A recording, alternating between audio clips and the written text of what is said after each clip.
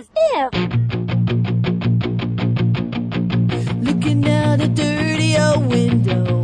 Outside the cars in the city go rushing by. I sit here alone and I wonder why.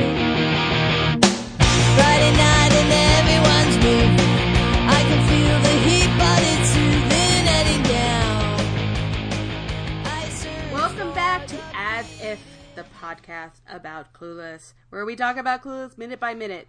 Today we are breaking down minute 45. I'm Amy Pascal, your delightful and charming host for this week, and super excited that I have not scared off Jordan Sam and Jessica DeRoy, who are hosting with me. Hello, Jordan. Hello. Hello, Jessica. Hi. So today's minute starts with Josh's girlfriend, Heather, continuing her rant against their professor while they're driving, and ends with Cher watching Josh kiss his girlfriend goodnight.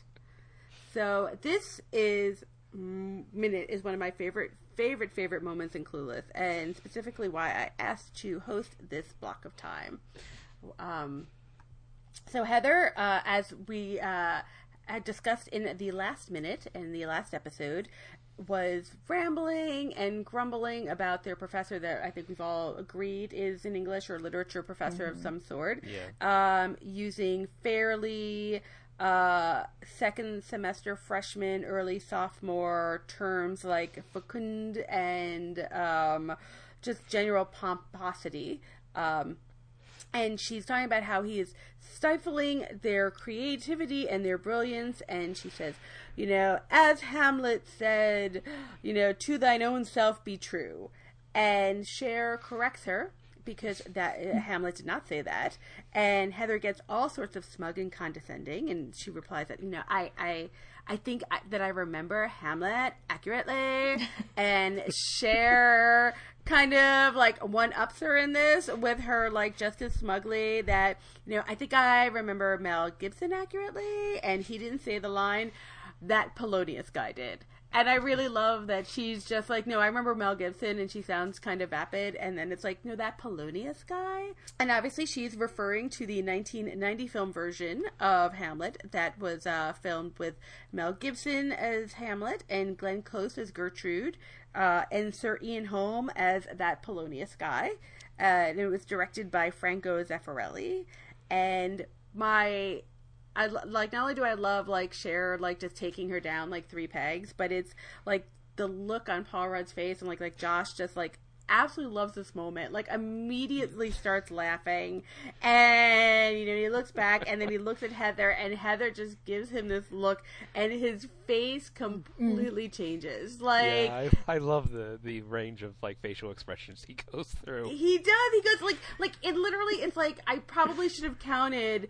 It's maybe 10 seconds because he goes from laughing to like straight ahead at the camera because it's Heather. Heather gives him the look. His face kind of melts into sadness. Then he looks straight ahead and then he like laughs again to himself, because he's so amused by everything that went on. And I was trying to think like, did he look in, because he looks up. Yeah, in the rearview mirror. Yeah, does he look in the rearview mirror at her, or is he still just like thinking about what just happened? Yeah, like and I'm like, what? I'm good with either one. Yeah. Like, I like the idea of him looking at her, but I also think that him just being so amused by like everything that just happens is just such a delight. Like, and it's so charming. Like he plays it so well, and kind of.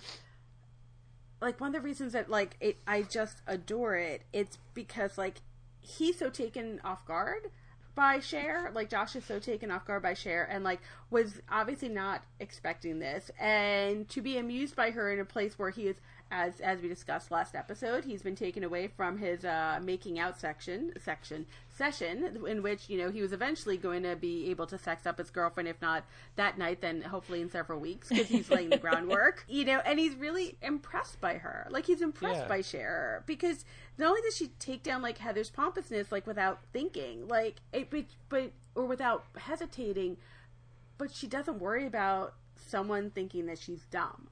And especially done by quoting a movie. And I think it's as we were talking about nerd rules and nerd reasons being awesome, but I think even back then, you know, it's like, oh, you watched the movie of something, you Yeah. know, like you didn't read the book, like you didn't know this, you don't know that, and oh, you're quoting a TV show. And as somebody who's always been a dorky TV show and movie quoter, you know, and I thought it was so lovely, like, you know, and that like she takes that and she doesn't question herself at all, and that like, and then you've got like Joss's reaction.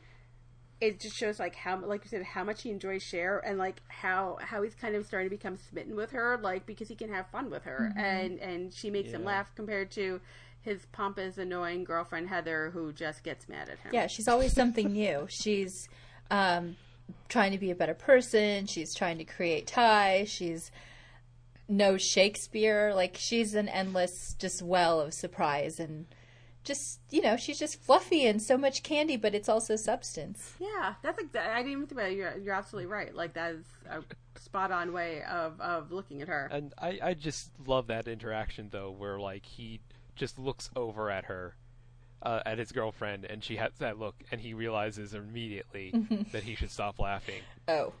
But he can't. But he can't stop. And baby Paul Rudd is so cute. I mean, people talk about how he hasn't changed, but I mean, he has, and I think for the better. Yeah. I think with he's just aged like a fine wine. But Yes. just baby Paul Rudd is adorable. Yeah, it is very adorable, and it kind of makes me sad that I only know so many things Paul Rudd has been in or done, and the only thing I knew really specific about him before watching this movie was that Before terrible enjoying this movie. Yes, before, Yeah. which I did. Was Before this movie changed your life, I understand. Right. Changed your ways. was the terrible practical joke he plays on Conan O'Brien every single time he's on. What his does he show. do? I don't know this. Oh, you don't? Okay, so you know how Conan O'Brien has been on many networks and has gone through many shows, and even the whole thing with the Tonight Show and stuff like that. Paul Rudd has been one of the few guests that has been on every iteration of the show. So for like at least 10 years, and multiple times on each show too sometimes, but for 10 years, anytime he came on to promote whatever movie, play, or whatever, he and the people who set up would set up this clip. He would go about, oh, here's a clip or something like that, and then they would go to a clip of this terrible like mid-'80s E.T. ripoff that was sponsored by McDonald's called Mac and Me. Oh, I remember that. Yeah, where the kid in the wheelchair loses control and goes off the cliff and falls off the cliff into this little river, and then the puppety alien pops up in there, and he does it every single time to him, and it was absolutely hilarious because when he was finally on after the whole Tonight Show debacle on TBS, and Paul Rudd was in Ant-Man. You know, like a big Marvel Disney thing, and so like, you know, like, okay, so I'm on a new network, TBS, and you're working with Disney, and you know they don't like practical jokes and stuff like this, and for the last 7 years you've been doing this joke to me. Like, I set you up, and like I expect you to give us a clip of something good, you know, of what you're doing, and you always show this same terrible clip, and Paul Rudd is actually, I was like, yeah, you know, like, I really like doing that, but I, you know, like you said, Start I'm working fresh. with Disney now, Yeah. and well, no, and like they were very adamant that I had to show. Yeah, Marvel had a plan. I had to show this clip, and you know, I couldn't do that, and I was kind of sad that I just couldn't keep it up. But you know, it's rules are rules. You know, this whole Marvel Cinematic Universe thing and stuff. And he's like, okay, so let's go ahead and look at the clip, and it starts off with the Ant-Man, you know, like with a scene from it where he like shrinks down and is running with the ants, and then he runs out the tunnel, and it immediately goes to the Mac and Me clip. And there's a few seconds where they green screened Paul Rudd in the Ant-Man suit to the scene before he goes off the cliff. And it like cuts back, and Conan O'Brien's like, why did I even think for a moment that it would be different? I'm gonna have to look for this clip now. I want to see. Somebody had to do a montage, or what do they call it? All these compilations of these clips. Oh my god, that's amazing. In this movie, he just like, you see him become more and more smitten, and it's so charming. Like, it's actually so, His such, eyes such literally a delightful- twinkle in this scene. Yeah, Yes, yes, Yeah, like completely. I can see that. Yeah. Completely, like, yeah, this should be like the definition of like eyes twinkling. Like, we should call Merriam-Webster, and I think we need to do that soon because let's like more Paul Rudd Do you in do every gifts? piece of media. Merriam-Webster, because we have some for you. Yeah, because obviously they don't print out the dictionary anymore. Everyone just looks it up online, so they just need to start putting the gifts in the online articles. So they get to Heather's place in the car, and she storms out of the car as they pull up to her dorm, which apparently was is it Occidental College because I found shooting areas. And was it Christmas? What time of year was this? Why are there lights? I think it was Christmas. Like that's what I figured that because they go through a year. Oh, it is? Movie. Oh, okay. Yeah. I don't think I got that. Yeah. Because when the Jeep scene, when she goes to pick up Dion and all that, is that the first day of school? I think so. Okay. And then did you guys notice that Lucy from Peanuts psychiatric help booth in the scene? I think that's what I saw. I mean, I don't think it was exactly Lucy's psychiatric help doctor's in booth, but it looked like it, and I don't know why it was in the yard of the apartment or her dorm. It was just like a quick thing that I never really noticed because I was trying to figure out what people were doing. There was someone wearing like a long coat in the scene walking down the sidewalk, and you just start noticing things you never did if you're going to do a podcast about a movie, and that's one of the things I noticed. Like right before she gets to the door, like he goes up the steps with her, right? Yeah. Yeah, like that red table. There's something like with the booth, and I don't know what business is happening. It's the middle of the night, isn't it? Yeah. And I'm guessing it has to be a Friday or Saturday night because I don't think there's going to be a party in the Valley that everyone's going to go to, like on a Saturday, on like a Wednesday night. Yeah. It's not a Lucy psychiatry thing, but it seems to be like there's just two people, right? Like manning a booth. Yeah, that's weird.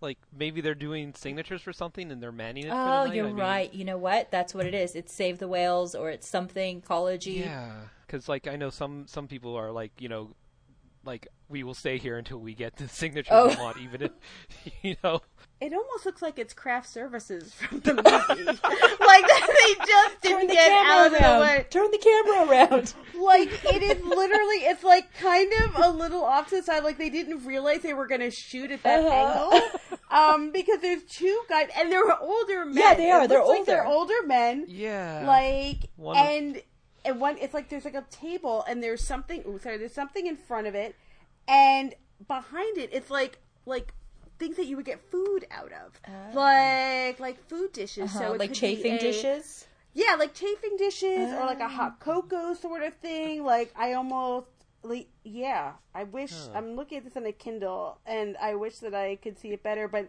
it literally does look like it's craft services and or maybe they were just like, oh, we don't know what we're gonna put here. I think that maybe just you guys just go over there. Like no one will notice that you're like 60, and and just bring one table because we don't have a lot going on, and no one's ever gonna notice. But it'll look like people are like on the dorm. So all right, so she storms up, and Josh takes a minute to look back at Cher and say, "I'm gonna go walk her to her door." And he tells Cher to try and stay out of trouble. And she smiles. And it's like the quickest smile, but it's so sweet. And considering then as how he quickly walks out, she was robbed after Elton drove away, that's a fair thing to say. Yeah. Oh, that's what I was thinking. Like first I was like, that's kind of obnoxious. I was like, oh no, he's also still in that like I'm gonna wink wink nudge you and be kind of obnoxious fake older brother, and we won't think about how creepy this is when we make out later line. And so but as soon as he leaves the car, she frowns and she watches. She like presses her face out kind of against the window, which surprised me because I was like, why? Like, what is going on? Or were you expecting them to fight, or like what exactly was going on here? Well, if it was anything like me, on a night like this, it might have just been the cool surface of the window would have been relaxing. No, she was looking, and she also Jordan, wasn't are you a cat? I know, like, Jordan. I have been likened to a panda before. So. Or was it that fox that just licks the window? Like that video that's gone on over and over again. So then he runs up the stairs and leans into Heather and they start kissing. And I thought it was kind of interesting that you just see them in silhouette. Like, you know, kissing, and then Cher just, as soon as they start kissing, closes her eyes and says, ew, my life is turning into a bigger disaster than Malibu.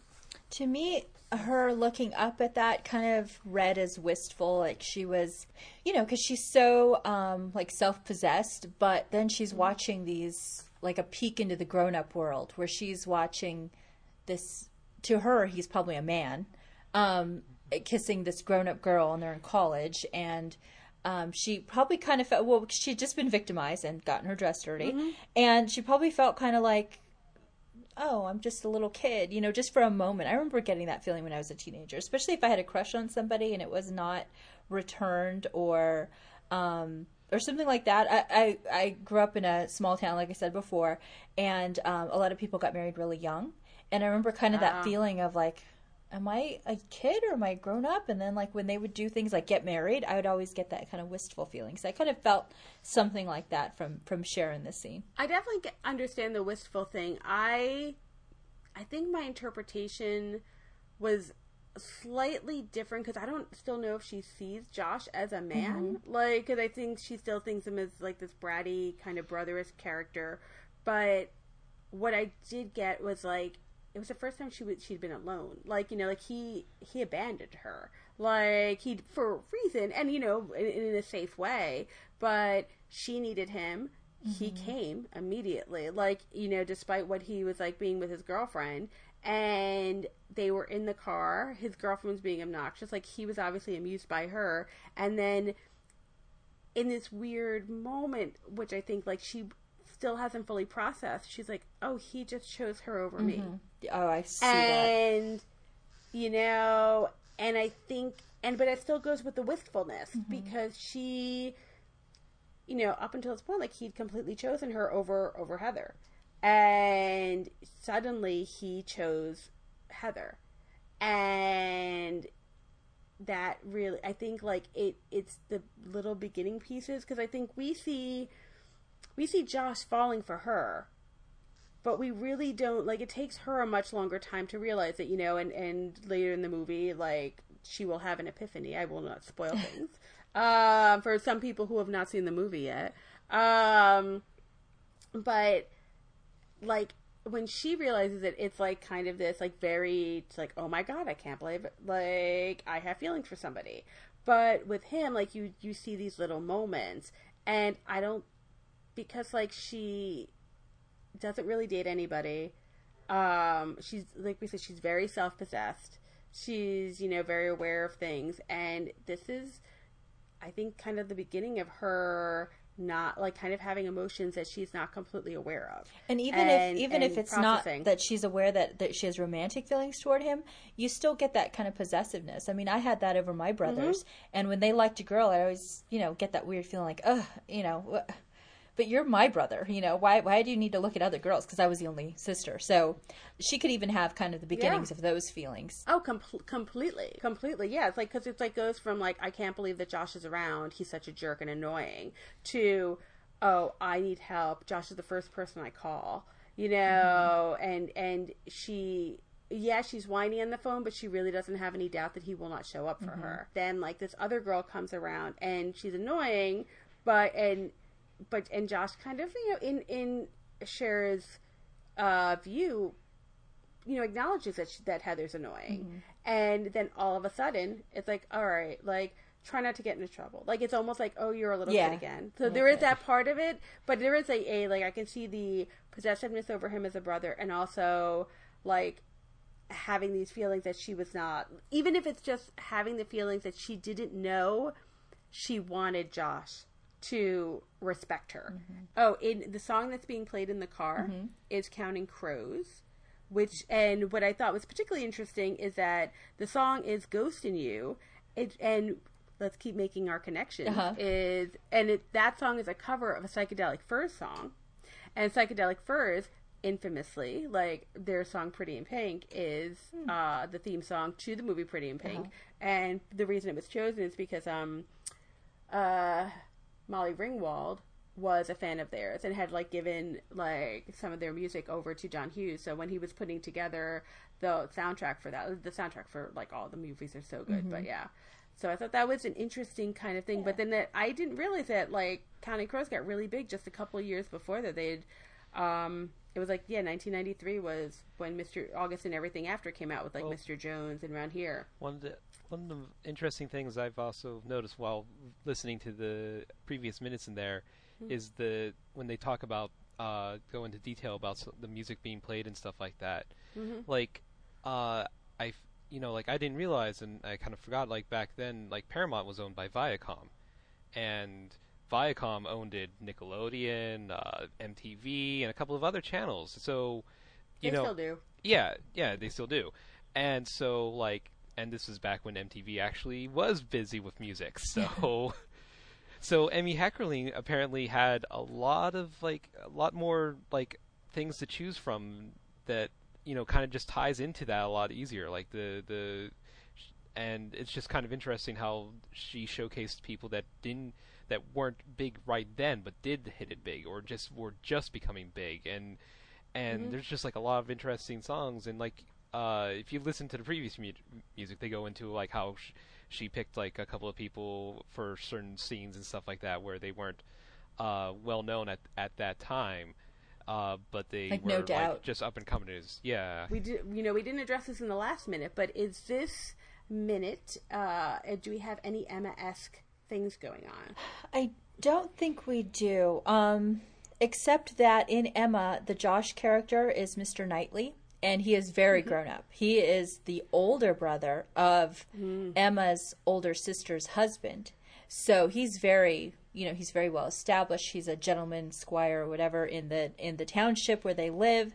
And so she's definitely just a little 21-year-old young girl compared to this guy. I don't know how old Mr. Knightley is, but another cute guy, Jeremy Northam. He played Mr. Knightley in the Gwyneth Paltrow Emma. Very handsome. He's very in that same vein of Paul Rudd, John Cusack. Okay. He's got That's those a good looks, move. that the dark hair with pale skin and just really cute. So that I could see kind of some of that. There's probably many times that Mr. Knightley puts Emma in her place. So this is kind of that kind of tone also. Who is your favorite character in Clueless aside from Cher? I always like Wallace Shawn as a character no matter what. So I mean, like, him as what was it, Mr. I'm forgetting what the teacher's name is Hall? now. Is it Hall? Hall? Mr. Hall? Is it Hall? Because that's my first. I think it is. Miss Geist and Miss Geist, Mr. Hall. Geist. Mr. Hall. Yeah. Yeah, like, I kind of just like him as he is in the movie there in general, but since he only has, like, certain parts, which I love every part that he's been in, but the only other character I could think of that maybe comes up is Travis. Mr. Hall. From being played by Breckenmeyer. Which, again, is another person that I have the most weirdest, like, knowing about him from the things completely tangentially to what actually makes him famous. What do you know him from? Robot Chicken and Franklin and Bash. Oh, okay. Yeah, which was a fun show. I liked it. That's a Zach Morris show, right? It is. It's Zach Morris, exactly. Zach Morris and Breckenmeyer. Yeah. Had Ian McKellen in it, too, I think. Was it Ian McKellen? Ian McKellen? No. I'm like, but it has it has... Sir Ian McKellen? He was slumming it No, on his best Franklin friend and is Bash Patrick with Zach Stewart? Morris? Like, But no, yeah, wait, there I'm is like... a Sir someone on... Was it Malcolm Malcolm McDowell? Okay. Yeah. I don't know yeah, why. there you I never go. watched that show, but I must have seen a preview or something because I remember his face. Yeah. Yeah, because I mean, all right. So you get to... Who is your favorite? Well, did you commit? Is it Breckenmeyer? I mean, is it Travis or is Yes. it Mr. Hall? Okay. Yeah, like, just Travis is the top one. Yeah. Okay. Okay. Yeah, there's a good good argument for Travis, definitely. I don't know. I was thinking about this today just in case you asked me this question. And besides Cher, I don't know that I really have a favorite. I really like Cher's dad. Not only because of his earning power, obviously, but I just love how gruff he is and how aggressive he must have to be in his job, and yet just adores his daughter and just, you know, just the way that he talks to her and is so proud of all her accomplishments. He's a great dad. He is. He absolutely is. Like, I wholeheartedly agree. Josh is my favorite because completely smitten with him from the minute he shows up on the screen. And also, I think when I saw the movie, I was 20, 21. You know, I was probably about his age. Like, I think he's supposed to be a little bit younger than me at the time. But I so thoroughly loved it because I've always loved teenage movies and teen books and teen shows. Like, you know, I was wholeheartedly into, like, 90210 for a really long time. But for this movie, I think I just related to him just a little bit more. And also he is adorable. Very cute. I'm giving you guys your plugs. Here's your plug. Jessica is telling everybody that it's very important to pay attention to safety warnings on the side of the freeway. Always wear your seatbelt. Jordan is going to tell you that he is going to do a crossover of a talking cat and the cat next door, the boy next door. And it's going to be called The Cat Next Door. And it's going to start. They're going to go in it. It's going to go. No. You know what? Jordan and the cat next door are going to be watching a lot of like movies from the early '90s, like into the 2000s. They're going to start with Mean Girls, and you should totally keep an eye out for that. Me, God, I'm sure I'm doing something fairly ridiculous, but I'm just going to tell you, if you want, follow me on Twitter at AmyPop, AMYPOP, and I will retweet a lot of funny things that other people have said. And yeah, do you guys have anything to add? No, that's pretty good, I'd say. Awesome. I thank you. I'm very excited to get to minute 46. Fare thee well. Oh wait, Jordan. I just remembered. No more. I'll ask it another time. We're going into another minute very soon. Yes. Goodbye, Jordan. Bye. Goodbye, Jessica. Goodbye. I hope to see you again, and I hope it's not sporadic. We're the kids in America. Everybody that 4 years ago round. Thanks for listening to this episode of As If, the podcast all about Clueless. It is produced and edited by Darren Husted. Executive produced and hosted by Amy Pascal, with my guests Jessica DeVroy and Jordan Sam. Follow us on Facebook at As If the Podcast. Follow us on Twitter at @asif_podcast. And follow us on Instagram at As If Podcast. All one word. Subscribe to us on iTunes, SoundCloud, Shout Engine, or the podcasting app of your choice. Please rate and review if you enjoy. Clueless is owned by Paramount Pictures. No infringement is intended. All rights reserved. Copyright 2016.